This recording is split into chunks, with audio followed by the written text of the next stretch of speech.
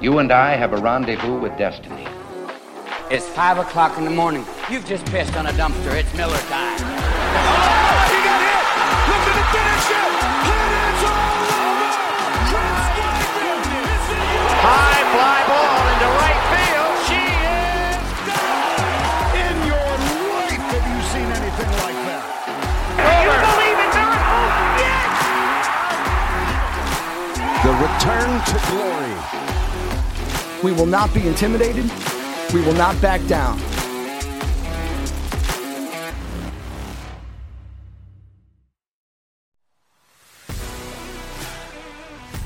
Let's go, Georgia Bulldogs!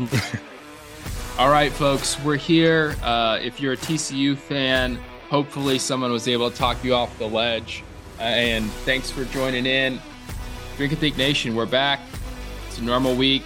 Getting ready. We've just ended, unfortunately, college football season. Now we're going to the NFL playoffs. And this is going to be a great episode. We're going to recap the Natty and everything that was terrible about that game. Obviously hit on our beers of the week. We'll talk a little bit of golf. Some crazy stuff happened in golf.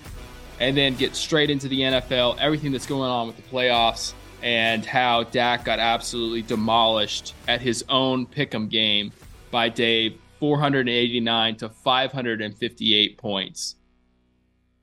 Okay, thanks for bringing that up right off the bat. I appreciate that. But hey, while you troll me, I've got someone else to troll. So before we dive into how Kirby Smart may be a boss and one of the greatest coaches ever, and I've got so many high praises, there's another coach that's really great in the world, and I think we need to talk about Dabo Swinney tonight, like maybe for 2 hours straight. Like maybe the whole episode that's called like Dak and Dave loves Dabo. Yep. Okay. All right. Ladies and gentlemen, we have a wonderful guest tonight. We have talked about this for so long. One of my best buddies, we went to almost 2 years of an Army school together. And this guy is the cock commander, if you will. He is a diehard USC, South Carolina fan, alumni there. He is a officer in the South Carolina National Guard, currently deployed, quote unquote, deployed. I'll rag you about that later, to the border. You know, I think he just finished a firefight against some freaking cartel right before he hopped on here with us. But without further ado, one of my best buds in the world, Johnny O. What's up? What's up? Hey, pleasure to be here. Been looking forward to this for some time. Thank you for the intro. Thank you. Big fan of Drink and Think Nation and what y'all are doing. Huge fan of beer, huge fan of sports, huge fan of Dak and Dave. So thanks for having me on. Let's get this thing rolling. Not a huge fan of Dabo, so just get it out of your system. Oh, fuck that clown. Fuck that clown. I expect nothing less.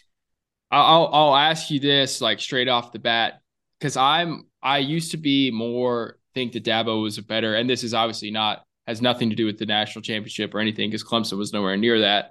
But do you think he's as fake as he comes off as, or he's just like real, like he's just like got like really bad dad humor? I think it's a combination of the two. When you look back at when he started his TikTok account and he dropped his first TikTok, which was like incredibly cringeworthy. No Shane Beamer, am I right? I mean, look, hey, Shane came out to Soulja Boy. All right. There's a huge difference. All right.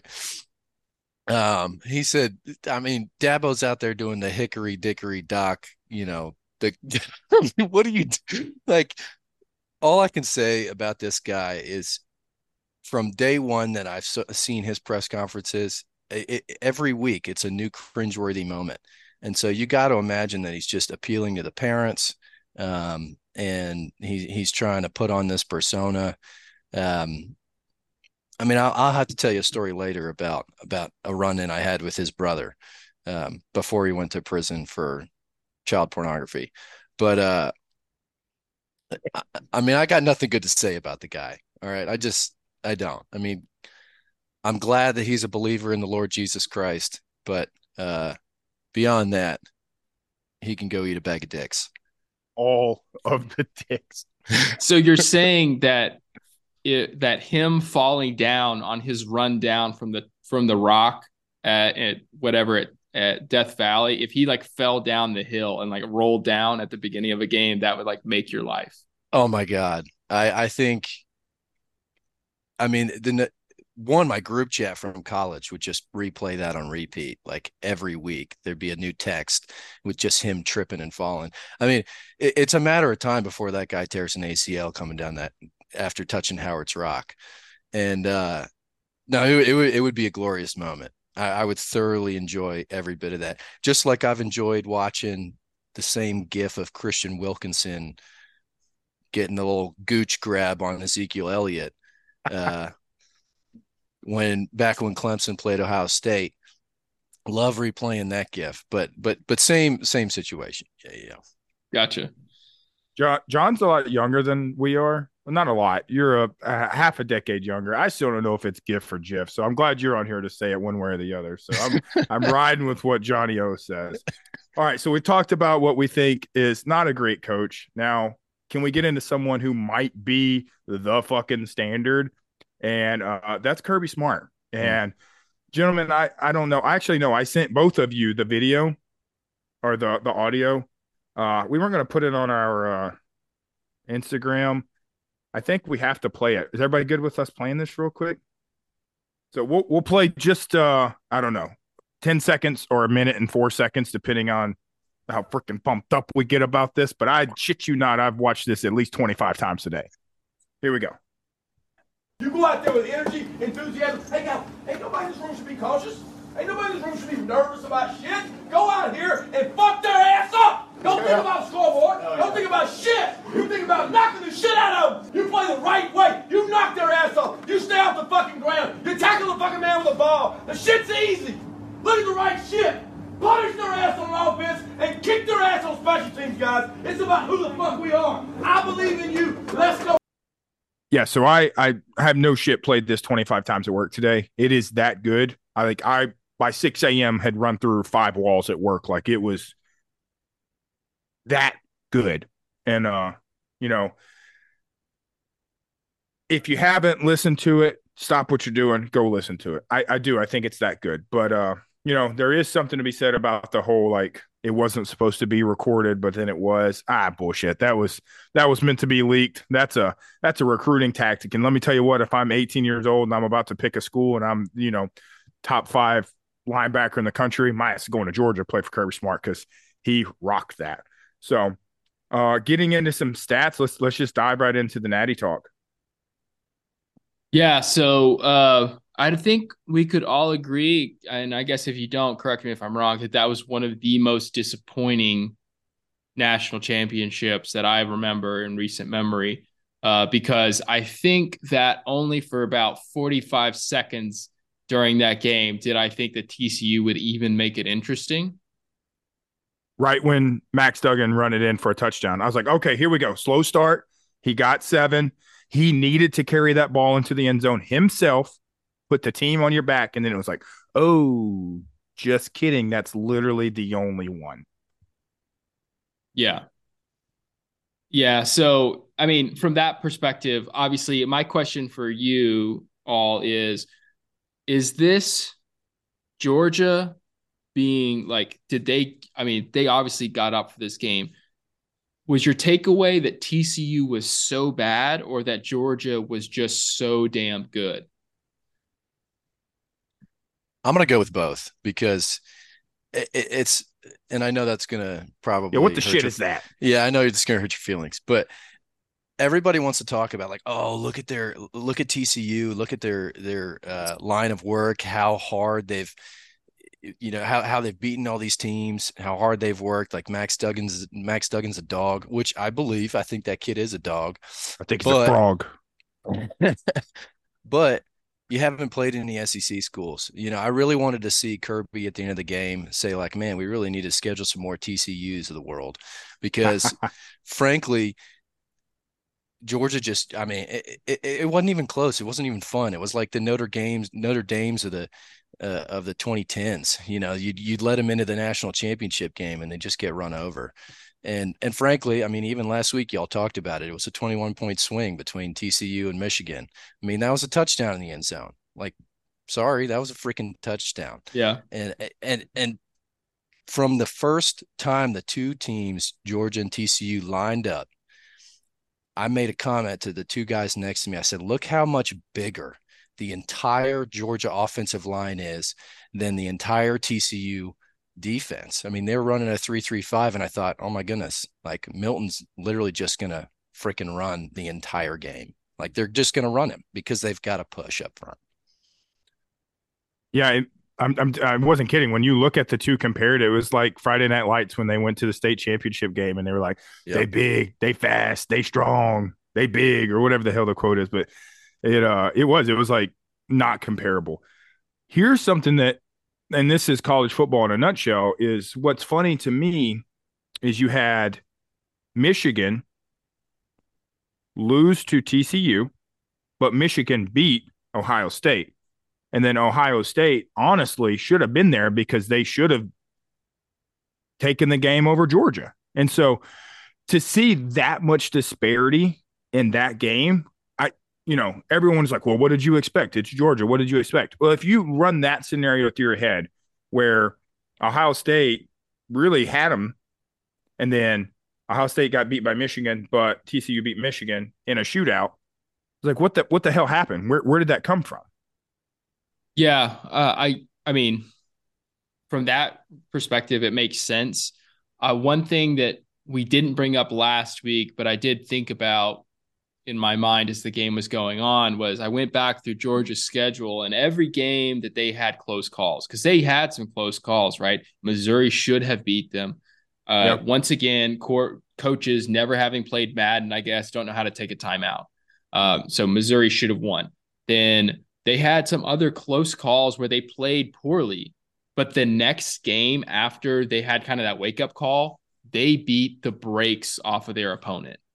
Yeah. And so thinking back, hindsight 2020, I'm saying, man, we maybe should have seen that coming off of a scare, as you said, OSU really kind of shit in the bed there. We probably should have seen Georgia coming out and absolutely, they look like they belong. Right? They were completely comfortable, whereas TCU was completely overwhelmed by the light.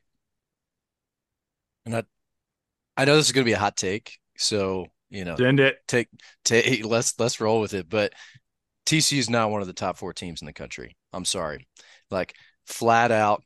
Of course, based on the fact that they won all these games and they lost in their championship to Kansas State. Yes, how can you keep them out? I get that. We're going to keep them at 3 because we don't want another Ohio State Michigan rematch in the semifinals. This whole thing has really made me just look forward to a 12-team playoff. You already know. Because the TCU is going to get weeded out, right? Like, I love the story. I love a Cinderella story, but I'm sorry. Tennessee and Bama are better teams. LSU is a better team. Right, you put TCU against any of the top 4 SEC schools, and I know the Big Ten fans are gonna, I can hear it now. And we've got like one, so you're good. Send it. I'm telling you, all the top 4 SEC teams are gonna beat a TCU 9 weeks out of 10. It's just gonna happen, and unfortunately, right, or fortunately, it panned out the way that it did, and TCU got smoked. Yeah, and the 12 team, I mean, we've talked about this weeks on end. The 12 team gives the chance for the SEC teams that had not the greatest record to get in, but it also gives a shot to the guys who would have never gotten a shot otherwise, right? So you're going to see the TCUs, you're going to see a non-Power 5, you're going to see, 4 SEC teams. And I think now it's like nut up or shut up. You've gotten your shot. And if you're not one of the best 12, then kick rocks. We don't care. Everyone, we're all inclusive now. Come on and show what you got. But what you just said, I wonder if it was just the stage, like they've lost the 2 games they lost, obviously the national championship and their conference championship game. Did that get to them? Were they outplayed or did it get to them? Now, I do think that Georgia was a far superior football team. Hands down, not even close. But they've never, they haven't been on that stage. Georgia just did it. Georgia is a perennial powerhouse name, and then TCU is trying to prove something. And I think that, maybe got them shaking their boots a little bit. But No, I will totally, say, go ahead. Oh, go ahead, Dave. Well, I was going to say, I totally agree. I mean, you saw how flustered and how just stiff and kind of overwhelmed, even when Max Duggan is throwing these balls, he's throwing them into the dirt. He's not, he's forcing throws that didn't need to be there on the one throw when honestly, I think they had a chance to get back into the game.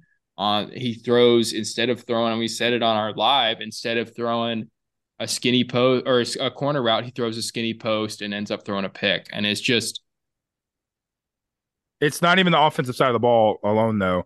I mean, you and I texted immediately when we saw it. It was like that secondary dude just gave up. They gave up. Like they were not playing football in, second half.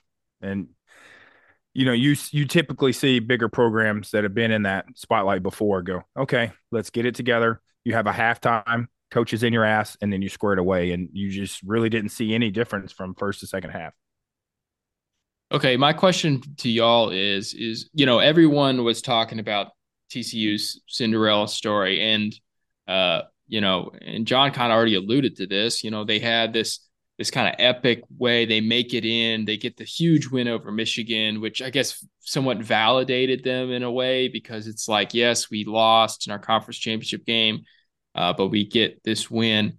But the way that their season ended, do you think it tarnishes their performance? Because at the end of the day, they walk away with a good win over Michigan, but it almost gets overshadowed by the fact that they didn't win a conference championship and they had the worst beatdown in college football playoff history laid on them.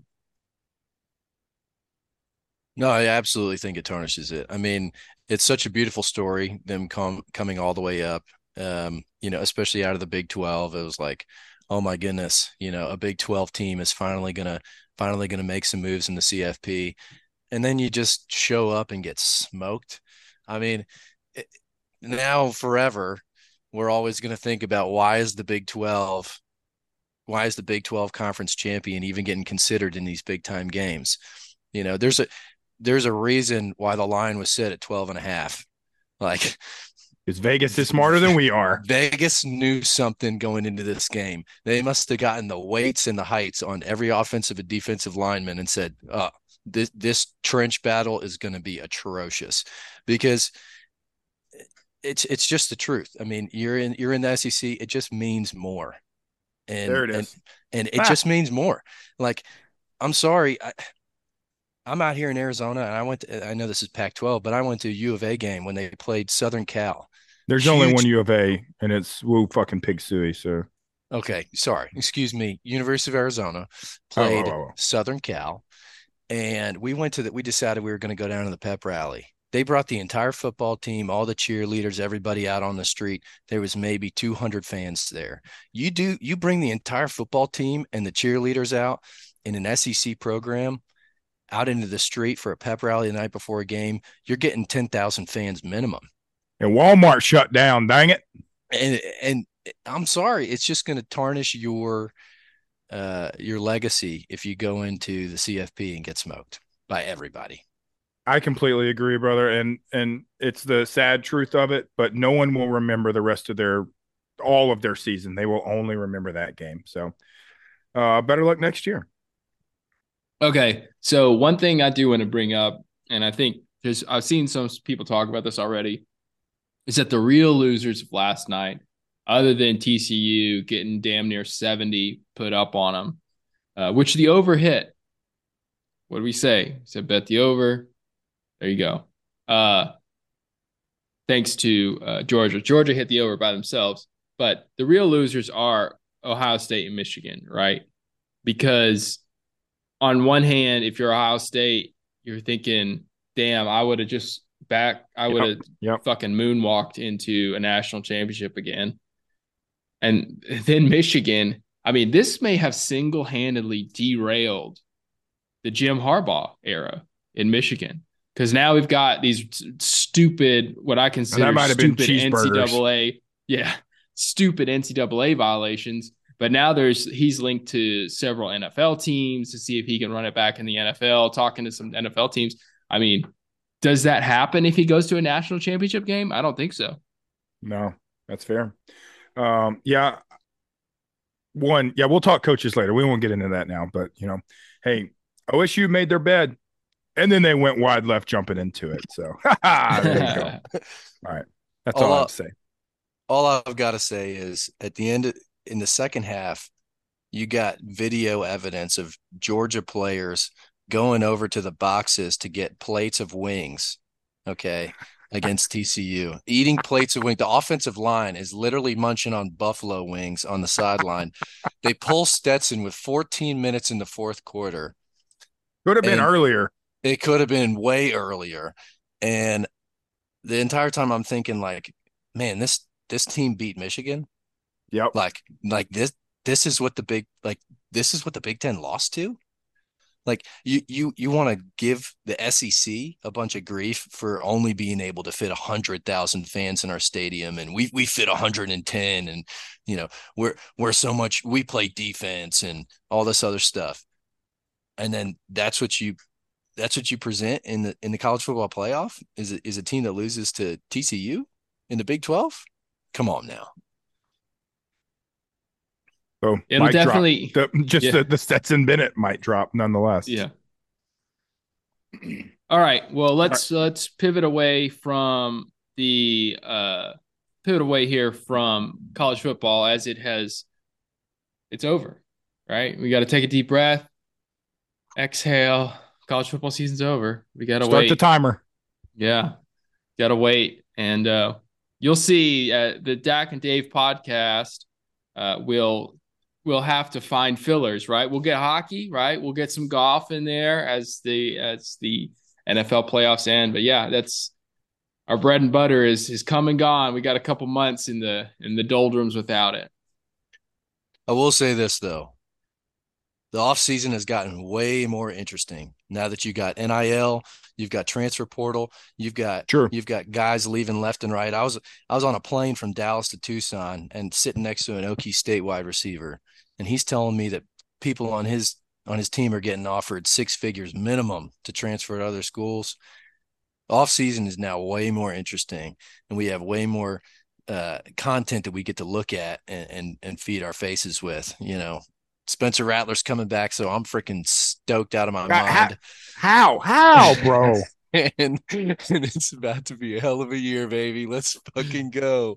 Hey, as much as I love this shit on you, and I do, y'all are on the up and up. I told you, and I think I've even said it on the pod, like, I gave your coach a lot of shit, but I think it was initial knee-jerk reaction because of a dumb TikTok, which, I'm old school, but then I think he does have the leadership ability and style to back it up.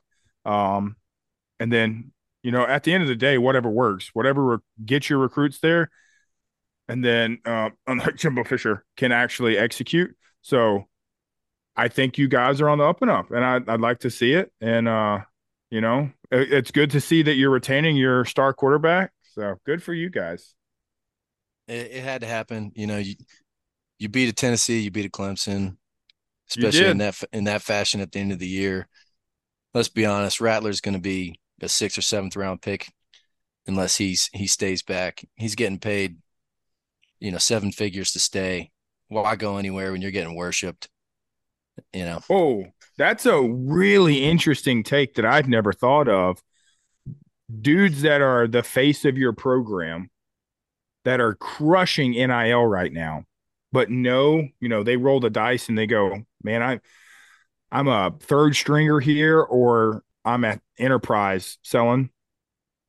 I'll just stay in college and make, 6-7 figures being the face of the Gamecocks. That's a brilliant thing to look at. I've never thought of it before. Stetson Bennett being the perfect example. Yeah. Future enterprise division or future enterprise business manager right there. Stetson Bennett. 100%. He's probably got enough endorsements though. He can ride that train for a hot minute. All right. Well, I'll cheers to Old Spencer Rattler kicking the can down the road for another year. So what are we Hell cheersing? yeah. That's what we're cheersing to, but what are we cheersing with? So let's get into some beers of the week. Johnny O, lead us off. You better have a good beer to talk about tonight.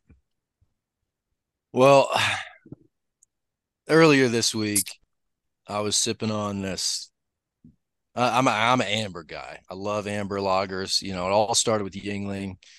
Big fan of amber lagers in general. But I went to a Fire Truck Brewery earlier this week. Had their Salida del Sol, which is a really good amber Okay. lager. I think I gave it like a 4.25 on Untapped or something. There you go. But I mean, the mouthfeel was incredible. Hey, Okay. Nice. It was like a whole herd of cherubs just dancing across my tongue. I mean, it was just it was beautiful. I savored it. I had two, I think 22-ounce cold ones in a frozen glass, with some burn-in nachos. I mean, it was unbelievable. But I felt like for this podcast, I had to bring out the old tried and true, and that's Miller Lite. Okay. OG. You can't beat it. Okay. For the calories, the carbs, the flavor, name me a better light Pilsner. I mean, there's a reason they put a fine Pilsner on the can, and it's because it's a damn fine Pilsner. You damn Skippy. I like both of those takes, boy. All right. The quote of the Hey, day, I think, is a herd of dude, cherubs dancing across your palate. I almost pissed myself. Boy, that's good.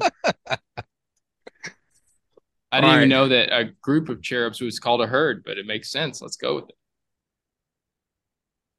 You heard it here first, folks. You damn right. All right, Dave, what are you sipping on? Oh, okay. So as we will find at the end, this is my week to do the safety brief. We have a beer from here in Kansas. It's called the Life Coach Lager.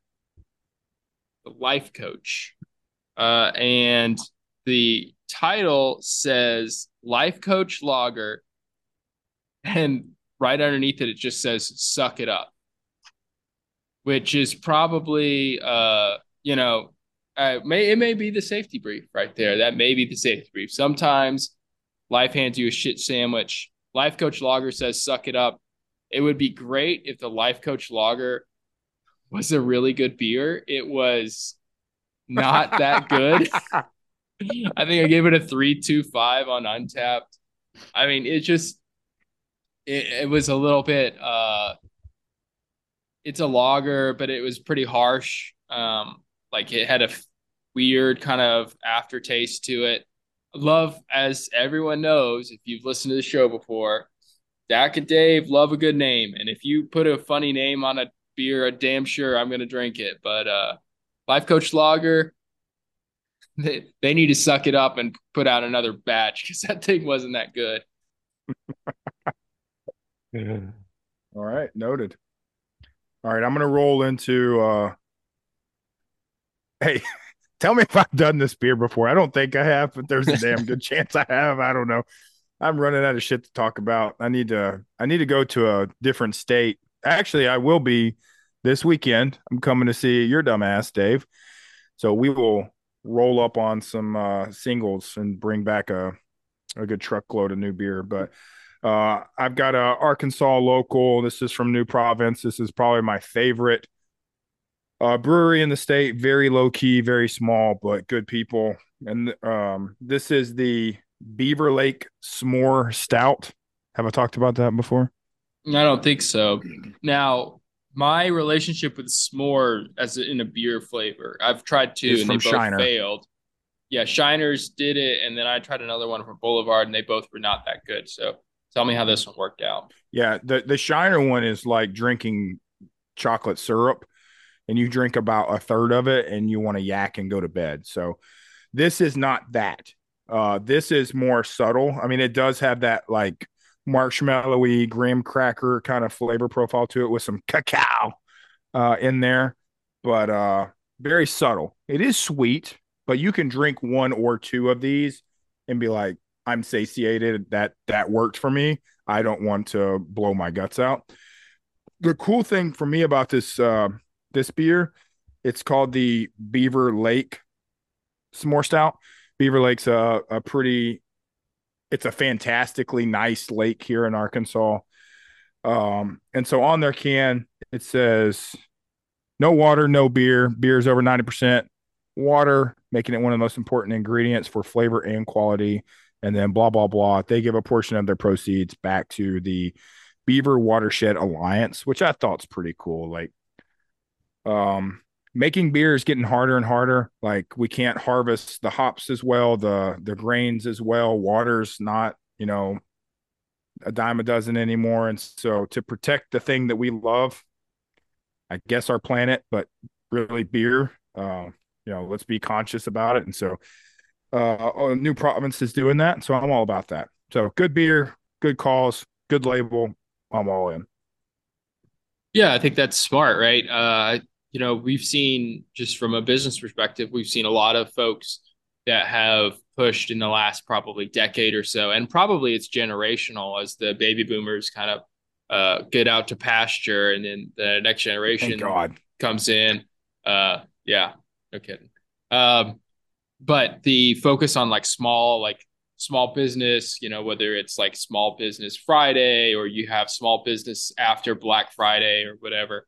But focusing on like, hey, it's cool to buy local too. And a lot of people are willing to pay a couple extra bucks to buy something. And then you throw in like a good cause like that. I mean, hell, that's why I buy my coffee from Black Rifle Coffee Company and not from fucking Starbucks or whatever. It's a little bit more expensive, but damn it, they support a lot of the organizations and like veteran organizations that I support. So might as well give them my money.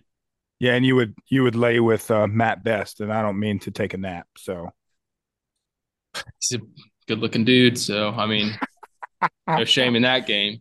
All right. Moving on before Dave blushes. Let's get into some golf. Tell me about the golf this week. Okay, so normally, right, so this is the initial, it's the very beginning of the golf season. So really, we talked a little bit. We talked about the PNC with Tiger and Charlie, but it's more about stories than it is about actually following. We're not that big into golf where we need to cover who's up every week, although, hell, we may have to here in a little bit. But it's that or like kickboxing and slap contest. So we're going to be running thin here shortly. Yeah, I've seen that, the slap thing. I'm not sure. I'm not into that, man. It's a CTE championship. That's what it is. Anyway, so Colin Morikawa. I think Antonio Brown won that one already. Oh, damn. Yeah. No shit. Yeah, that's for sure. But so at Kapalua in Hawaii, Colin Morikawa is tied in golf's history for choking away the largest 56-hole lead ever. 6-shot lead into the final round of golf. And the winner, John Rahm, actually came back from 7 shots back. And Colin Morikawa loses Kapalua with 6 shots in 18 holes. Now, Rory McIlroy, when he was, what was that, the Masters, when he was up no, it couldn't have been the Masters. I think it was a major, though. He was up 4 shots going into the final round. I mean, or maybe it was 5 shots. That one's got to be a close one, too. I mean, yeah, I'd have probably for a major. That may be the highest for a major. Jordan Spieth has the highest for a major, if you remember. Well, there you go. Good pull out of your ass there. Remember 16 at going into what is it, Sam's Creek? What is it? The creek that runs through. Anyways, Amen Corner. He puts 3 shots into the water at 16. Posts a 10 and ends up losing. I think he had a 4-shot lead with 5 to play or something like that. But so that sucks, right? Sucks for Colin Morikawa. He only loses by 1. It wasn't like he had a bad day. Obviously, some guys had shot phenomenal golf. He birdies the last hole, only loses by 1. But again, going back to it, and I don't know what the fuck is wrong with the PGA Tour. As soon as he gets off the 18th green and signs his scorecard, he gets a mic shoved in his face and says, "What happened?" Literally, that was the question. What happened out there? And if I was him, I would have broke that that mic over my knee and I'd be like, I don't know, Doris. I fucking hooked it on 10. I sliced it on 11. Get off my ass. That is just some dumb ass shit right there. Like, why this guy is having the worst day of his professional career. Can you break it down for us, Colin? Where did it go wrong? I don't know, fucking Nancy. Probably when I put 2 in the water there on 7. Dude, you know what? That would be the greatest thing ever.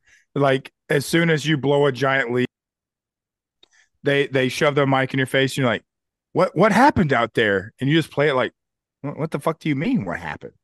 Like, oh, you know, like you hit it into the water. Like, wait, what?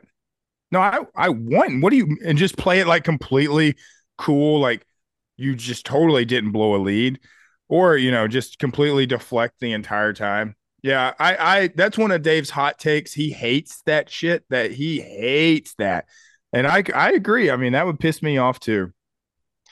Look, all I'm gonna say, I agree that it would piss me off if they shoved a mic in my face, but as the viewer sitting on the couch holding a beer, I freaking love it. Like, for instance, like 2 weeks ago, you've got I can't remember who the player was, but it was the New England Patriots player. When they're playing backyard football, they're tied. It's the clock's running out. They're going to send it into overtime, and this jabroni, launches it back right into the arms of this D tackle for the Raiders, who just runs it in for a touchdown and wins the game.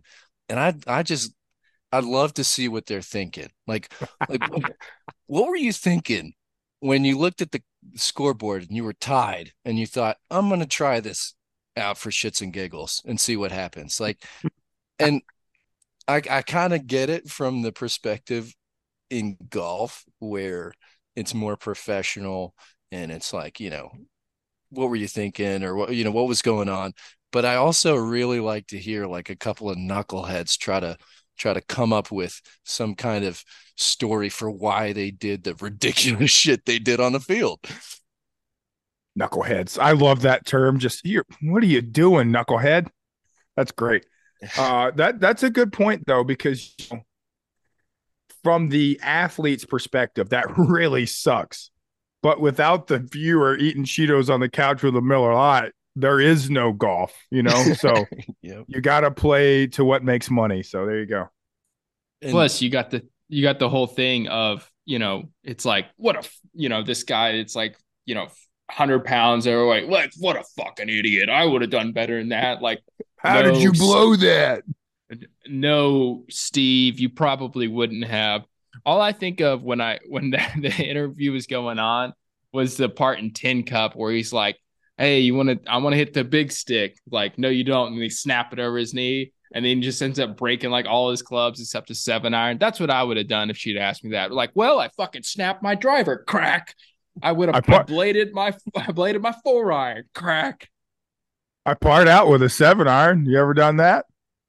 Well, no, Roy, I haven't. It's never crossed my mind before. If you've never listened to the podcast before, Tin Cup's my favorite movies. Tune in 2 hours later. I'll quote this whole motherfucker for you. And look, I'll take this a step further too. And I'll bring this thing full circle to some original Drink and Think Nation episodes. When are we going to start interviewing some damn referees? Hey, I am sick and damn tired of sitting there on my couch, 6 Miller Lights deep, and I can see on the damn replay that's clearly a touchdown, and somehow it gets overturned when the ruling on the field is a touchdown. I'm like, how did you come up? Like, what in your mind caused you to come up with, like, what did you see that the other 10 million people watching this same game didn't see that somehow made this call get overturned? Yep. Yes, some refs be getting some good NIL deals, I guess, too. But I think, I think that the networks, it's been funny to see them kind of toe the line because they obviously have an agreement with the referees association of, hey, we're not just going to completely like shit on these refs. But they bring in the ref, the like former referee that's like, hey, what'd you think about that? Terry? And Terry's like, that's a pretty shitty call right there, champ. I don't know. And they're like, yeah, but it's a bang bang play. Like, well, he hit him a five minutes before the ball got there, but whatever. Yeah, no, everyone knows where I stand on this. I think if you're gonna make the big calls that change games, you need to answer for them. All right, so this is maybe the best segue we've ever had on this show because Johnny O's talking about way back throwbacks here to OG Drink and Think, and then we're talking about blowing leads and all this nonsense. So I want to move on to our OG segment here where we used to talk about our top three, right? So we're gonna mix it up because top three used to be an hour in itself because we dived freaking nut first into that rabbit hole, and so we're gonna break it down and we're gonna start calling this segment Definitely Probably. So we are going to bring up one thing each week, and instead of our top three, it's just going to be number one. So the best this go, the top this go, and so 2-0 to Georgia fans out there and just kicking the dog shit out of TCU. We thought we'd start this segment out this week by talking about the biggest ass whooping in sports history in our humble opinions. So any sport, number one biggest ass whooping. We'll lead off with our guest here, Johnny O. Oh man, well, on the spot. Yeah, you got me on the spot on this one. So I feel like for starters, you could pretty much pick any USA men's basketball team in the Olympics against, Lithuania, Nigeria, Croatia, you name it. And you look back at that score and it's like 160 to 42. And, they're setting records for like, 78 points in the first quarter. So I think all those aside, and I really didn't dive too deep into the history of sports when I went looking for mine. But I just thought about, I love college football, and I loved college football this year, and it's fresh in my mind. So I went for a recent game between ACC teams. The Syracuse Orange played Wagner this year, and an ass whooping, in my opinion, is when the teams get together at half and decide, you know what, we've got all these fans that came here for this game, but we're getting our ass handed to us so bad that we're going to have to shorten the quarters. And they literally cut the quarters to 10 minutes apiece in the third and fourth quarter because they went into half and it was 49-0 Syracuse over Wagner. Now it only ended up being 59-0, but I just love that the teams went in at half and were like, yo, we got to do something about this because this is getting out of hand. So if you got a mercy rule in like a borderline professional sport, that to me is a handy ass whipping. I like that. I like that too. That is like 8th grade pee-wee basketball on an 8-foot rim kind of shit. Like, so we got to cut this. You got to cut these quarters down. This is bad. All right, Dave, what you got, big boy? All right, and so people are going to wonder why with this one, but I will explain it. No, we won't. Let me take it back. Let me take us back, folks. The year is 1982. All right. 1982 playoffs, NFL playoffs. Cowboys beat the Buccaneers 38-0. This is back in the year Tony Dorsett getting things done in the backfield. Doug Williams, the quarterback for the Buccaneers, throws 4 picks. And 4 different Cowboys rush for a touchdown that day. And that is what I'm speaking into existence for this weekend as the Cowboys face the Buccaneers in the wild card round. We won a 38-0 win, boys. Did we lose to Sam Howell last weekend? Yes. In his first NFL start to a team that has already been eliminated from the playoffs. But that doesn't mean we can't beat the Buccaneers 38-0. Let's make it happen. All right.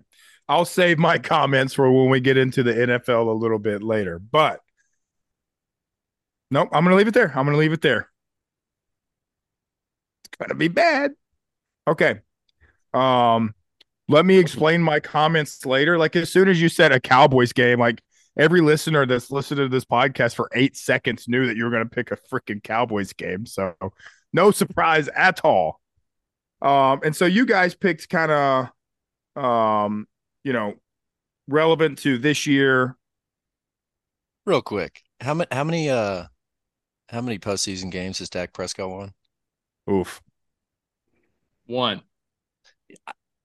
I actually think this year he's going to win 1 too, but that's it. Let's go. I think he'll get 1, and then it's done.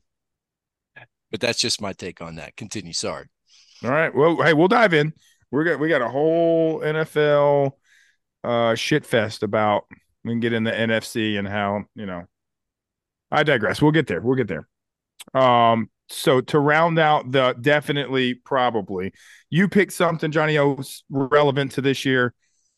Surprise, surprise. Dave picked something relevant to the Cowboys. So I went completely obscure and off the wall. I went digging to find what I thought was the most random ass whooping in the history of sports. I think I found it. In the year of 2008, Slovakia defeated Bulgaria in a qualifying tournament for the 2010 Winter Olympics. Slovakia beat, hold on. Women's hockey. What sport? Oh, okay. Women's I hockey. was going to say, is this curling? And this, curling goes hard. All right. Women's hockey, Slovakia beat Bulgaria 82-0. What? In a hockey game. So that's what that caught my eye because, basketball, sure, whatever. Football, sure, whatever. To score 82 goals in a hockey game is bananagrams to me. And then also shutout, like complete shutout on the other side. So I may have to go look this game up because it is intriguing to me to how a hockey game can be 82-0. So there's Dak's biggest ass whooping. They pulled the goalie in like the 3rd minute of the first period. Dude, I don't know what. How did that happen? There's no way that there's a professional hockey goalie letting 82 slide past you. I mean, yeah, got fucking Helen Keller between the pipes back there. It's like, did it go in, guys? Shit. 82 goals in 3 periods of hockey. Like, that is impressive. That's amazing. Damn. That is a good one. That's a good one. Okay. Oh, yeah. I'll drink to that. I was proud of digging that one out of the deep doldrums of sports stats. So, all right. So now we can finally get into the NFL. Dave already said that I got my ass beat in the Pick'em Challenge in college. Well, I also got my ass beat in fantasy football, but not as bad as Dave did. So why don't we recap our season? We have 12 teams. Dave, where'd you finish? You piece of shit. I think 10th. 11th. No, I made it to 10th, I thought. You 11th. Okay. There was only one turd burglar, 12-team league. There was only one turd burglar below the great Dave. And he's my cousin by marriage. Not Dave. He won't say that. The person that lost. Yeah, that's true. 11th place. Because you were in the toilet bowl. You lost in the toilet bowl. All right, I'll leave it there. I'm also pretty upset about this whole fantasy shakedown because I had a quarter of my team play for the Buffalo Bills the week that they did not get any points. And so, I was leading pretty much all season up until like week 9 or 10. I was undefeated. Big Rich was clearly clearly had the better team, but I was undefeated through 9-10 weeks.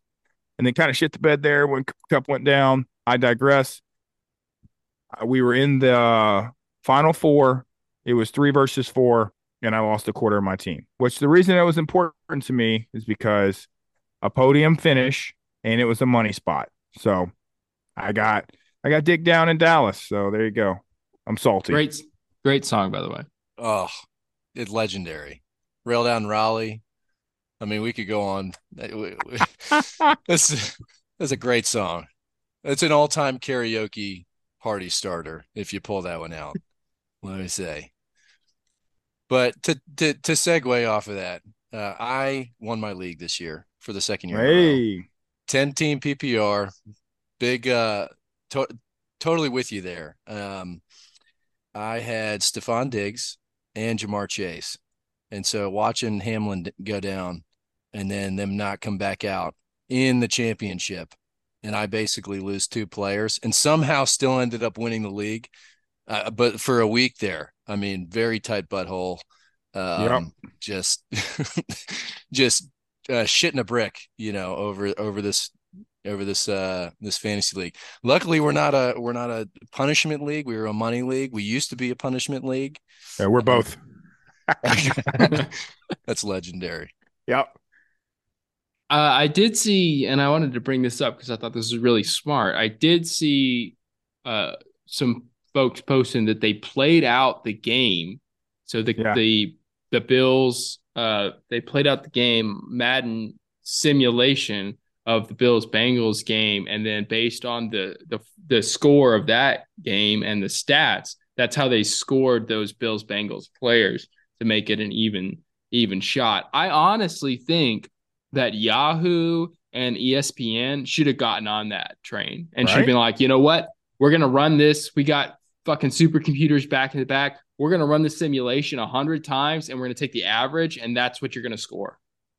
Okay, reasonable. Here's 2 other reasonable freaking options. Most leagues are back-to-back. You tally the points from the last 2 weeks to play out, right? So you double the Bills' points from that week to give you the previous week, or 2, you just give their season average. Mm-hmm. Yeah. Yep. Instead of, let's just close our eyes and pretend this goes away. And so my answer that I got, and I'm going to shit on Big Rich for this, was you're probably going to lose anyway. Well, fuck. Roger that. Thanks, Commish. And look, I don't want this to take away from the whole DeMar Hamlin situation. I know, right. Dak, you and I had numerous conversations and texts about this, about what's, when it happened on the field and how terrible it was. And there's no way they're coming back out to play this game. And, we certainly felt for DeMar Hamlin and felt for his family. And, it was so cool to see an outpouring of love for this player. Even for his GoFundMe, to reach $8 million when it was only set to initially raise $2,500. I mean, right. Hey, totally get it. However, that being said, every time I turned on ESPN or any sportscast in the last week, it was 30 seconds of news and then some guy standing outside of UC Hospital giving some story about he talked to some guy coming out the lobby who may or may not know where DeMar Hamlin is and what's going on. And so that kind of got a little frustrating. But I mean, in regards to fantasy football, super frustrating going into the championship with a quarter of your team going down when you're playing for money. Yeah. And hey, like Johnny O alluded to, and I said last week, it's fantasy football. So it's a game about a game, and it's not about real life. So obviously that takes priority, but we're a sports podcast and we're competitive idiots who want to win. And so I got shafted and Dave almost lost the league. So you're lucky your ass isn't doing a punishment this coming up week or 2. So what was your punishment for your we league? the winner gets to decide. So What's on the table? well, so honestly, my brother-in-law and I thought one of the two of us were certainly going to win this league. All season we were in the hot seat, like crushing it, and then we both shat the bed. And so there was a couple of things thrown out there. My thing was if Dave was last, I was going to make him run. I was going to buy him an 18 pack. And mile one, he had to drink a beer. Mile two, eat a cheeseburger. Mile three, and then et cetera, et cetera. Or each beer you drink, you cut a mile, something like that, because he's skinny with a big head and likes to run. The other things that were thrown out there was like retake the SAT or the ACT until you score a higher score than you originally did. Jesus, that costs money though. Yeah, that costs a hell of a lot of money. It costs like $100 to take that. Better study. I don't know. We've got a league here. One of my friends runs this league, and they make the loser take the SAT while the rest of them tailgate in the parking lot. Oh, that's so good. That is so good. Which I love. I also love the public punishments. Like, hey, there was that one where the guy, they made him play in, what was it, a PGA Tour event or the golf tournament? Yes, which was qualifying event. Legendary. I mean, yes, it is. Just talk about embarrassing. Like you're hitting over 120. Like there's no chance that you're even getting within double digits. Yeah. All right. So plenty of not so fun days and some bad punishment there. But there has been some coaches here now we gotten to the end of the season that are having some not so fun days and getting punished for some random stuff. So what do you got over there, Dak?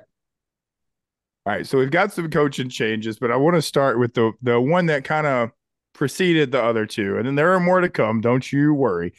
But Nathaniel Hackett, boy, how did he convince anyone to give him a job? And as an NFL head coach, it blows my mind some of the wild shit that he would do. And Dave's hot about timeouts. Like, hey, if he's playing Madden, if you give Dave NFL coach for a day, he's blowing 3 timeouts before opening kickoff. He's like, guys, we're not set up right. Timeout. And then, but Nathaniel Hackett, however, liked to save his. And so doesn't matter because he's not a head coach anymore in the NFL.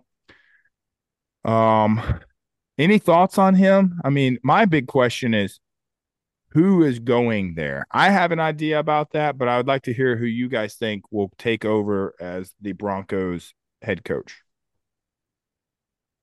I mean, I think from a team perspective and for as trying to attract hires, I think they're going to struggle a little bit. So there's going to be coaches that come in that they're going to have their warning flags up because you got. This is just you hating on Russ, though. So try not to be biased here. Because you got somebody like Russ that's fucking doing high knees in the plane over to England and I can't have a normal fucking conversation. So, and who finally scored more touchdowns than he has bathrooms in his house. But I think they've got a good GM. And so I know that Sean Payton is sitting out there, right? I think who obviously he's been out of the game for a little bit, but he had a good career at the Saints minus all of the trying to injure players unintentionally part. But yeah, I think that's probably one of your best ones. And then I know that Jim Harbaugh has come into some conversations. I know that there's been rumors that he's flown down to Denver to interview for that. And let's not forget, Jim Harbaugh took the 49ers to a Super Bowl. So, lost to his brother there. So it's not like he had a terrible NFL career. There's plenty of people like Nathaniel Hackett that had sure as shit a lot worse. John, any comments? I had this whole thing tuned up, but my good co-host here just took it right out from under me. I agree. I think Sean Payton is the play here. I think he's probably the best on the market that would that could pick up a Denver team where it is and make it better with Russ, Dave's best friend. Look, I 100% agree. Sean Payton is certainly the best coach on the market, and he's going to be able to name his price. You got the Arizona Cardinals that are now looking for a coach, which I love that. I love that firing. I think that was I think that was fantastic. You look at Cliff Kingsbury's record, 35-40 at Texas Tech. The guy got the job, and all I remember is him drafting from his multi-million-dollar house, sitting in the living room watching TV. Okay. So love the fact that he's out of there. Kyler probably is still playing Call of Duty somewhere. JJ Watt's going to be out. I think Sean Payton is 100% going to be pinning the two of these teams against each other about where he's going to go now, or Houston. But I honestly don't think he wants to go to Houston. I agree. I think he's looking at Arizona or Denver. What I want to see is, I don't know if you remember Brian Flores down in Miami. Of course. When Brian Flores won the last 8 games of the season, and somehow he ends up getting fired because the staff or the GM or whatever doesn't like him. Well, now he's up in Pittsburgh as a linebackers coach. And I want to see that guy get a second chance. And I think he will. I think he'll get a second chance, whether it's at Houston, whether it's at Arizona. And he should. He should. The players like him. He's a good coach. He wins games. And granted, I love what Miami's got going on right now. I think they hit a home run with their head coach, but we'll see how it shakes out. I really think Jim Harbaugh is just playing this whole coach thing in order to get a raise at Michigan, in my opinion. Well, I stole Dak's take and you stole mine there. I think Brian Flores and obviously, and he's still got, and I don't know if it's been settled yet. He's still got an outgoing lawsuit about getting fired, unlawful termination there in Miami, which hasn't exactly had the prettiest record as far as having some misdoings off the field. So yeah, I love that. I think that especially in an Arizona where you have a quarterback probably that you need to have a really personable coach. Sean Payton, obviously, he's a quarterback's coach, right? We saw what he did with Drew Brees. But I think Brian Flores may be a better fit in Arizona, especially needing some leadership, having a gap there with JJ Watt out. I mean, we give a lot of shit to Russ here. Let's not kid ourselves, though. He's a good quarterback, right? And so I think if you put what? No, he is journeyed through the NFL for years. He has made a name. He is better than a lot of the quarterbacks out there. He is making some questionable calls. Are we saying he's top 10 in the NFL right now? Is that what do you say when you say he's a good quarterback? I would rate him as there's 32 teams in the NFL. He's probably sitting around 15. The stats this year would say that it's even lower than that. Right. I mean, I really like Russ, but how his teammates would see him as, not very genuine and kind of fake. And I just don't know if Denver was really the move for him. I don't think it was there. I think it was bad. I don't disagree with you there, Johnny O, but what I will say is, in the right system and playing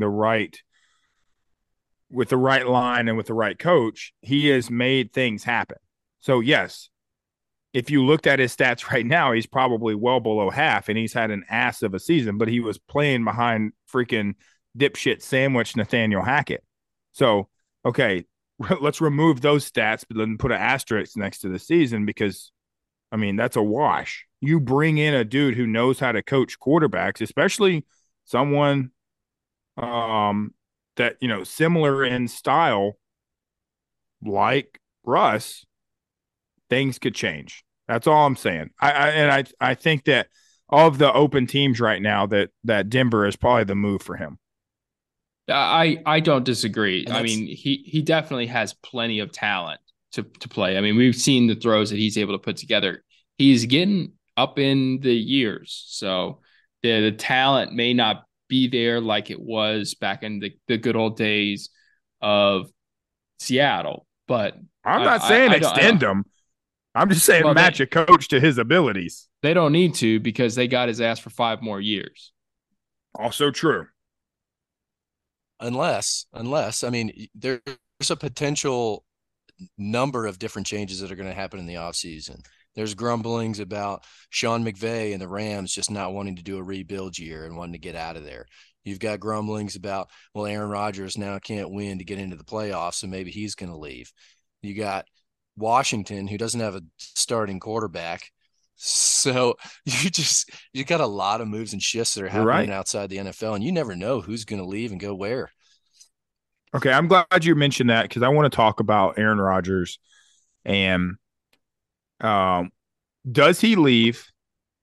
And if it's okay, trade or retire. We put this on the Instagram the other day and got some pretty good feedback on it. Trade or retire. Does he trade? And if he is traded to a new team, where does he go? Or does he retire? I think I don't think he gets traded. I don't think he wants to have to go to a new system, learn a new system. And for all the Aaron Rodgers haters out there, you watch that game back, like he's doing damn near all he can other than cheetah flips to try to get into the end zone. I mean, drop after drop, just choking away opportunities. And good on DC and the Detroit Lions getting this pumped up for that game. But I think he's honestly, I'm split because on one hand, he's in a franchise that has refused to listen to him for 5 years, saying that he needs offensive line and he needs wide receivers. And on the other hand, he's also like, he could be like, I'm done. And I'm going to go sit in a booth and get paid $300 million a year. I think he's like Tom Brady. He's got that competitive edge where he's like, I still got one more in me. And I mean, you look at Peyton Manning, right? He went from the Colts to the Broncos and he still won a championship. And I believe Aaron Rodgers has that same mindset. And you're totally right. His franchise has screwed him. You're not going to give me any offensive linemen. You're not going to give me any wide receivers to deal with. And you're going to like force me to have to develop these guys around me. Like, this is the professionals. Like, give me some all-stars. Like, let's go win the damn thing. And they refuse. And they're shooting themselves in the foot. And he's going to get tired of it at some point. Look, Arizona would rather have me or whoever. Like, why not go win there? Well, as you mentioned Arizona, I would love to see him reunite with his old homeboy, Devontae Adams, and go to the Raiders. Yes, sir. I think it's possible, right? I mean, like, Carr's on the bench. That's a done deal. He's going somewhere, and it ain't Vegas. So, does Brady go there? Does Aaron Rodgers go there? Do they go after a old school OG quarterback? Do they try to stag somebody new? I mean, Johnny O's point is spot on. There are so many potential moves this year in the quarterback position. It is unreal. I mean, it's not necessarily so you go into a market where you're an instant star, right? Like he's a star in Green Bay. You come down to Vegas. I mean, obviously he's an instant star. But he has weapons. Yeah, he's got Darren Waller, who's probably the most athletic tight end that's out there. Josh Jacobs, great running back. Hunter Renfrow. And give me that whole offense. Exactly. There's no reason they should not be better. You've got a GM that's got just fuck off money. So he's probably willing to pay the salary cap bust to go out there or figure out a way like Tampa Bay does and the Rams where they just like move money around to shell corporations and be like, oh, look at that. We've hired this new guy. Salary cap. What's that? Yeah. So that's the perfect I don't spot mind for that. him. They will need to get a new coach. Let's not forget about that. Josh McDaniels is an absolute fucking nightmare as a coach. So if we want to put another team that needs something, I think if you were like, hey, Aaron, why don't you want to come out to Las Vegas? He's going to say Josh McDaniels. Because that guy has licked, he's a fucking Windex tasting champion, like licked every window from here, Kansas to Las Vegas. Peyton, Sean, Rodgers to Vegas with that offensive receiving core and running back. That's dangerous. I mean, I could even see Sean McVay taking Aaron Rodgers and going over to Vegas. I mean, I don't know what it is. It's funny that you bring up McDaniels. I don't know what it is about these organizations that can't hire a good head coach. It blows my mind. You got Adam Gase, and you've got these guys who literally are like con men for millions of dollars, who run these organizations into the ground. The one that always sticks out in my mind is from the NCAA, but it's Willie Taggart at FSU. You lose Jimbo Fisher to Texas A&M, and you hire this guy with a losing record who can't seem to coach to save his life, thinking that he's going to revive your program. And I don't understand the hiring process, whether it's the NCAA or the NFL, but they must not be doing the homework that we think they're doing, because some of these coaches come in here and put up 1 for 15, 1 for 16, and just, they look ridiculous. I wish I could see the interviews, because to the outside looking in and like bullshitting with my boys, it's like a simple vibe check. Like, you look at some of those dudes and you go, dude, that's not a head coach in the NFL. Like, what are you doing? How did this guy make it here? And so I don't know what the hell they're doing. I completely agree with you. But then you got guys like Brian Flores, right, that we already touched on. And you got guys like Lovie Smith, who, granted, the Texans had a terrible year. But if you look in between the numbers there, like play the Chiefs into overtime, like play all these teams. The Cowboys beat them in the last play or second to last play of the game. Like, his team was not the TCU. They played and competed every single week, it seemed like, especially for the big games, which tells you that he's got a pretty good culture. And then at the end of the year, when he came into an absolute nightmare, they fire him anyways. Because he's the scapegoat for a toxic and piece of shit organization that needs to really do some self-reflecting here. I mean, Dave, how many times have we talked about letting the coach develop over years and making something his own? How do you fix, especially in the NFL? College, different story. A lot of that, notwithstanding NIL and transfer portal, but you can go get dudes off the street to come play for you. That's college. The NFL, this is a business. How do you change a business and go from complete fucking butthole to respectable in 1 year? You don't. And if you did, it was a freak accident. So the fact that Lovey didn't fix it in 1 year, and he competed and he changed a lot of what was in that locker room, Texans are idiots. And I think they blew this big. Totally. Yeah. Yeah. We could have a whole freaking leadership podcast about that, whether it's the, NFL or whether it's the military, about, expecting the organizations to turn on a dime. And you got to take the small wins, and that's hard to do but again, if you're the Texans, I also think, is it hard to do? I mean, you're not like this prestigious, you're not this prestigious team that somehow has a lot to give. And no, you've struggled. I mean, you competed, and randomly throughout the your lifespan, but basically since you came down there, you've been kind of a mediocre team. So what's the risk in giving him another year? And if they say, well, he didn't do it at Chicago, Well, that's also Chicago, and Chicago hasn't done shit since Lovie Smith either. Right. Yeah, completely agree. And not to get too deep into the weeds, but the problem really comes from the generation and the society where it's win now or you're done, right? Yep. You look at the Eagles, and they win a Super Bowl with Doug Peterson, and then the guy Bro. has a terrible season and he's gone. And look at him, he's down in Jacksonville now in a great situation, taking a team that was in the dumps up to the well beyond what they were, in my opinion, capable of, simply because he Wild card, changed the baby. culture there.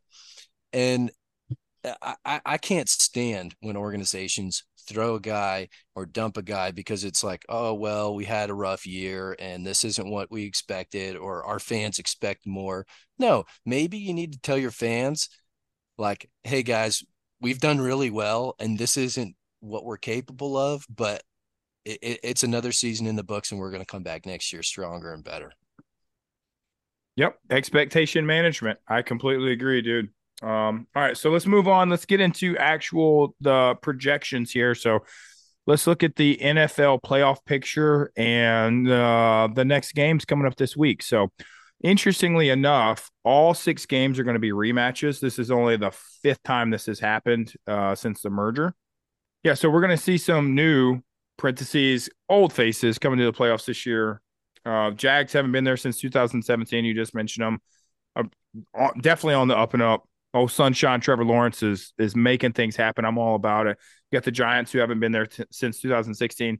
And you got the Fins. Dolphins haven't been there since 16 either, which Trevor Lawrence. Really yeah. Hold on, what? Who that? Fuck Trevor Lawrence. Sorry, continue. Clemson guy. Okay, touche. And then the Dolphins, like I said, 2016, which very much surprised me. One thing that I want to add to your list is the Seahawks, and going back to organizations that we thought were done, right?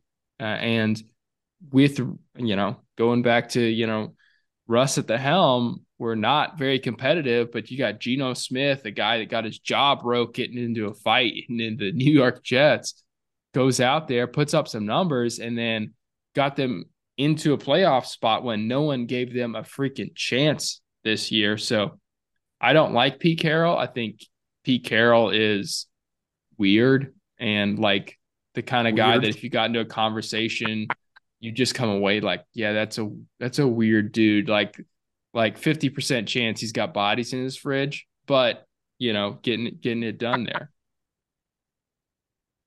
And if I'm not mistaken, I believe Gino beat Russ's single season throwing yards record for Seattle. I think he beat the franchise record. So correct me if I'm wrong. That's wild. I think he threw for like 4,600 yards or something ridiculous. That would be wild if he beat it in this season. So I'm all about him. They wrote, I didn't write back. So okay. AFC picture here. One thing that I thought was very interesting. Old Patty Mahomes is the oldest quarterback in the AFC Championship. Old boy's 27. That blows my mind. I think that just means we're getting old. Like that blows my mind as well. But I think it's just because like if you're in your 30s, like Aaron Rodgers is only like a couple of years older than we are.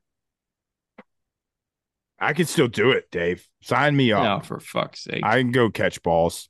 Okay, moving on. AFC picture here is going to be absolutely the thing to watch here. So, obviously everybody and their mother wants a Bills-Chiefs rematch from last year. Bengals may have something to say about that. In my humble opinion, maybe it's a little biased, but I think the Bills have the hardest road to the Super Bowl here. So they have to play the Dolphins, which, okay, they're a 7 seed. Got it. But the Dolphins are a good team, dude. And they split 1-1 this season, both teams winning at home, both games by 3 points or less. But only if Tua plays. And that's not confirmed yet. Nope. And so Tua and Teddy might be out. And so Skylar Thompson may be at the helm, which would change everything.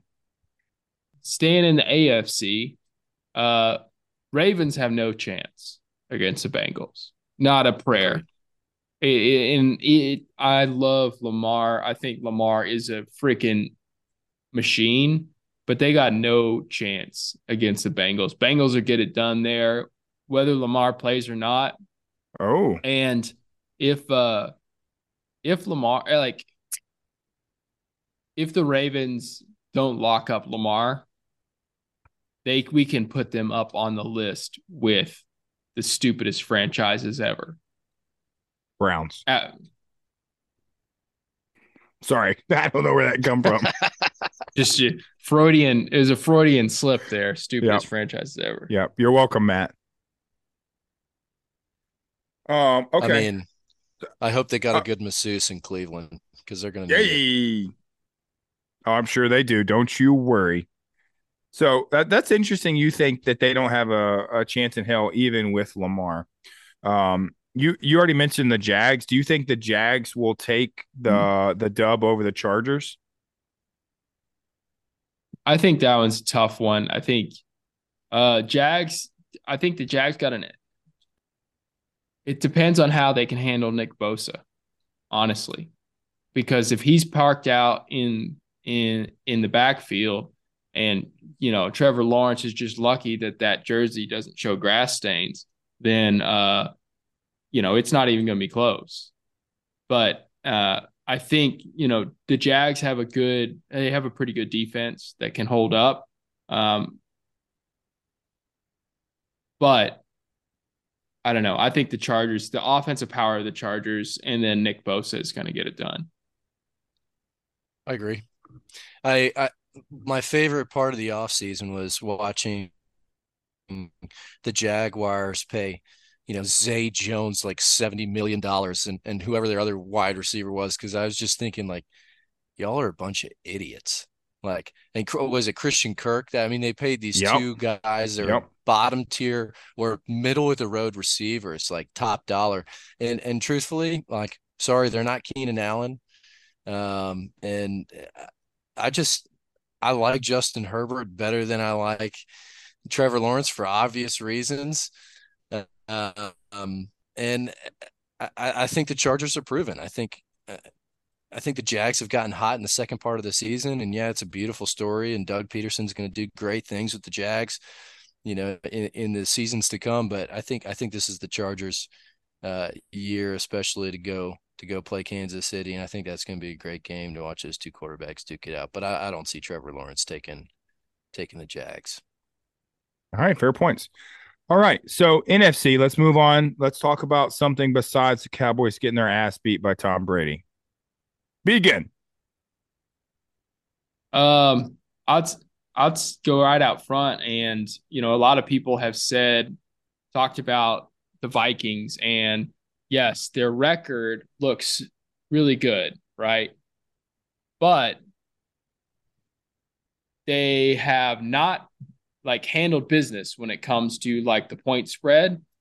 And I don't know. And I know that Dak's a big fan. I think the Giants have kind of the right they have the right mindset. They have the right culture going on there. And I think they're going to come out. I think that's going to be a tough game, not because necessarily that the Giants are the better team, but just because for some reason the Vikings cannot have any kind of defense. Yeah, I mean, I do like their culture there. I think they've got a good coach, and he is a leader, and he's doing good things there. At the end of the day, all I know is nobody wants to play the Eagles, and so either Dak Prescott and TB12 are really hoping that the Giants upset the Vikings, and that kind of tosses shit on its head in the NFC playoff picture. Just looking at the playoffs, just looking at the NFC, because truthfully, whoever wins the AFC, in my opinion, is going to win the Super Bowl. But I agree. If I'm going down the list, I'm taking Dallas over over the Buccaneers. They keep living on a prayer in the fourth quarter on the last second drive, and that's not going to get you through the playoffs. I'm taking the Giants over the Vikings. Yeah, it's cool to see Kirk Cousins wearing chains on the plane home, but sorry, that's not getting you past the Giants. And I think Dable's done a great job. I think he's a great leader. I'm taking the 49ers over the Seahawks, right? You pick up Christian McCaffrey midseason, and all of a sudden he becomes a stud again. And who doesn't love the Brock Purdy story? Like Mr. Relevant. I think it's going to be the Giants, 49ers, and then the boys, the Eagles to decide who makes it to that NFC championship. Bold prediction, sir. I like it. I am in total agreement on your picks there. I've never seen Dave do that. No, he's at a loss for words. That was like 4,500 words you just said. And he's like, I'm in total agreement. I've never seen that in my life. Well, in order to, I guess, add some extra words, there are a few coaches that are more dangerous in the playoffs than Kyle Shanahan. That son of a bitch. He's like who's the coach in Waterboy? Once he gets his little green notebook back, he's got all his plays. He starts whipping some shit out that you never seen before. Let me tell you what. Mr. Coach Klein. Mr. Coach Klein. Mr. Coach Klein. Yeah. Kyle Shanahan turns into Mr. Coach Klein in the playoffs, and he can whip some shit out, and it is definitely an interesting and another defense that is able to get up and put the hurt on some folks. I like the Purdy story. I don't know if he's got – I mean, his teammates think he has the balls for it, but he may have giant huevos, but does he have the experience? And that I won't discount him, but that's a big question mark for me, at least going deep into the NFC divisional round championship, etc. I will say that I think a terrific game is going to be that if Dallas can get past the Buccaneers, Dallas playing the Eagles is going to be a phenomenal game. And then I'm really looking forward to seeing the Bengals and the Bills play, kind of like you already alluded to, because let's say Kansas City makes it past who I hope to be the Chargers, then you're going to see Kansas City play, either a Joe Burrow or Josh Allen. And I mean, truthfully, the Bills got momentum on their side, right? They've got this whole DeMar Hamlin situation, and I think there's a fire lit under their ass that they want to go play for this guy. And I just see him going to play Kansas City in the AFC Championship, and then the winner of that pretty much winning the Super Bowl. I like the Bengals flip at the end of the season. I think old Joey Cool is a bad mother trucker, but I think that the Bills are a better football team this year, and so I completely agree. I think you see KC, Buffalo, and then the AFC hands and feet better than the NFC this year. Yeah, the only caveat to that is, especially with the Eagles, is that how healthy is Jalen Hurts? Right. So we've seen the shoulder issues, which, those things, as we've seen in the past, you may think you have them under control till you take a big lick. And then all of a sudden you land on that shoulder hard, and those shoulder issues come back in a hurry. So, don't put it past them. I mean, that first round bye isn't always kind when you come back and you start a little bit slow.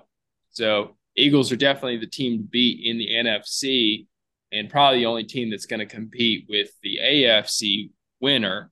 But yeah, obviously that is going to play a huge role going forward on how long can he stay healthy, and is he going to be limited somewhat in the way that he plays? So, any final points for the playoffs in the NFL before we move on? Yeah, I got one. I think a really interesting story from the AFC is you've got Lamar Jackson going into the offseason without a deal. He came into the season, he's representing himself, he's banking on himself. The guy's an incredible quarterback. And does he stay in Baltimore? Does he get signed somewhere else? I mean, I think Baltimore would be just so stupid not to pay this guy a gazillion free. Give him a blank check. Hey man, what do you want? How many years? Because he's a freak. I mean, he's got the accuracy downfield. He's got the escapability from the pocket. He's got the vision. He's got the speed. He's got everything you could need. The intelligence. I mean, the whole nine. No off-field drama. I mean, he's everything that you would want in a franchise quarterback. And the fact they haven't given him the bag or offered it to him, if I were him, I'm not coming back. I'm letting him lose in the first round of the playoffs, and I'm requesting. I'm serious. I'm requesting the freaking bag so you can keep me there. But you think he gets the bag? You think he stays in Baltimore? I do. I think they've got to pay him. Who else are they going to go get? Zach Wilson, Right? Carson Wentz, Hey. Derek Carr. Hey, no, you're right. No, I completely agree. I used to be like skeptical of Lamar, but this was mostly college when like I watched him do an interview and I was like, does this dude know where he is right now? And then I watched him grow. I watched him develop. I watched him like bang out lots of weights and just change as a human and as a quarterback. And outside of his on the field play, like I think he is a really good dude. Like he is just a good dude. And so I'm all for him getting the bank, having a lot of longevity in the NFL. I completely agree with you. They would be absolutely foolish to not sign him for whatever the hell he wants, because they're not gonna improve. And there's a ton of teams out there that would just love to have some Lamar. But it's going to have to be a special franchise, right? Because on the one hand, they're going to have deep pockets, and that, as we know, there's only a handful of teams that are able to put that up. Deep pockets that are guaranteed, because that's the new tagline, right? It's not about how long you can kick the can down the road. It's that guaranteed money, and that's what he's after. Yeah, 100%. And if I'm, going on to John Yo's point, if I'm him, I'm picking up the phone. I'm calling the Pittsburgh Steelers. Your inner town rival, right? Your interdivisional rival. And you talk about a coach, probably, in my opinion, the best coach in the NFL. Call that guy who hold the phone. You were higher than Giraffe Taint if you think that they are going after a quarterback right now. They have their dude. Why? Who? Kenny Pickett? Pickett, hometown hero. Dude, dude is going nowhere. That city loves that dude, and he will be there as their starting quarterback as long as Mike Tomlin is a coach at Pittsburgh. You can hold the jockstrap on that. I disagree because you can pull one over on your interdivision rival, and you're telling me that they went and say, hold on, Kenny, you're going to have to sit a little bit, champ, because we're going to get probably the best quarterback athlete-wise that's in the NFL, and we're going to give it from our division rival. They tell Kenny Pickett to sit his ass down. No, John.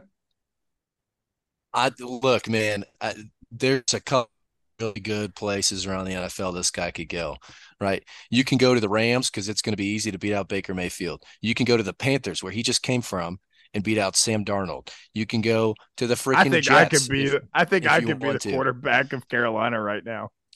It's killing me. I live 200 feet from the damn stadium, and I got to go in and watch that garbage every week. If I am Lamar Jackson, I'm calling the New Orleans Saints, because you know what? Andy Dalton sucks, and it would be awesome. Let me go throw it to Chris Olave and potentially Michael Thomas if he ever comes back from injury. Yeah. Right. You've got Alvin Kamara. You've got a great running back and 2-star wide receivers who you can throw to. You can immediately get inserted into a system get the freaking bag. You've got, what's his name? Cameron? Hill. Oh, No, not Taysom Hill. Taysom Hill. I mean, Taysom Hill's going to be running tight end here. I mean, like he's they were as a stupid to tight pay end. that He's a guy $1 million. weapon. Yeah. He is, you want to run him in the wildcat on the 2-yard line. Hey, be my guest. But if I'm him, get me out of that division where Joe Burrow's probably going to be running that portion of the AFC for the foreseeable future. Put me in a division where Tom Brady's probably going to retire. The Carolina Panthers can't win a damn game. And I'm actually got a good shot at going to the playoffs every year. I don't hate it, dude. Yeah, That's I pretty like that deep. That's take. good insight. Yeah, I do too. Yeah, and That is, they have the pocketbook to go and get him, because I you could say, well, why don't the Colts go and get him? Why doesn't Washington go and get him? Why don't the Jets go and get him? And frankly, it's just because they don't have the pocketbook. Like this is some next level cash. I mean, we're talking 240 million plus guaranteed, all of it. That's some money. Yep. And Washington doesn't want to pay him because look what they're paying on their defensive line.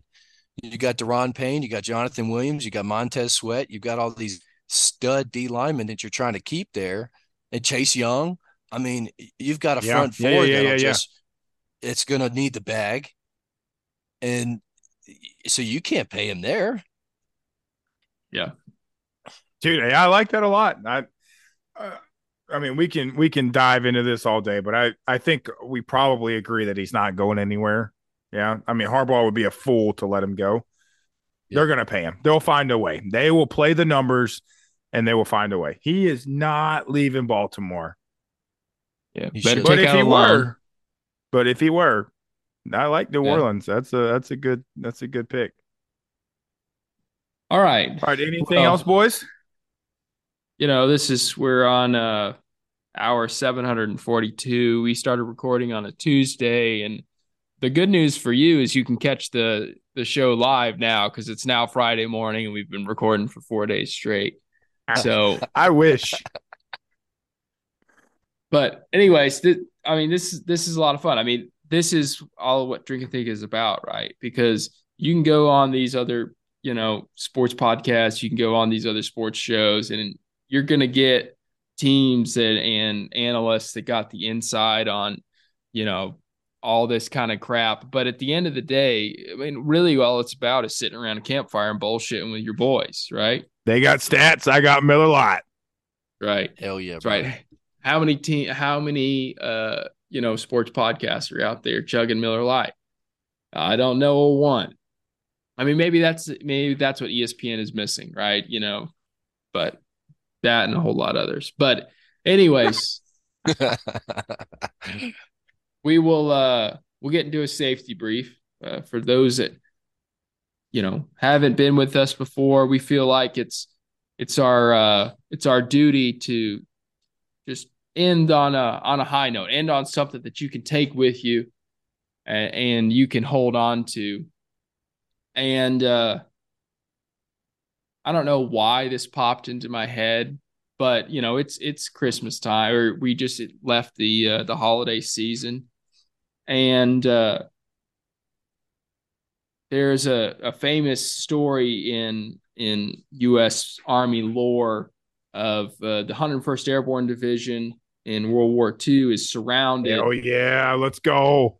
They got, if you've watched this series, Band of Brothers, they're surrounded in Belgium, and Germans have made a huge push right around Christmas time and have caught the Allies flat-footed, and they're thin. They got no winter clothing. It's a complete shit show. And the German commander offers to allow the 101st Airborne to surrender. The actual division commander isn't even there. You've got his deputy, General McAuliffe, who is there.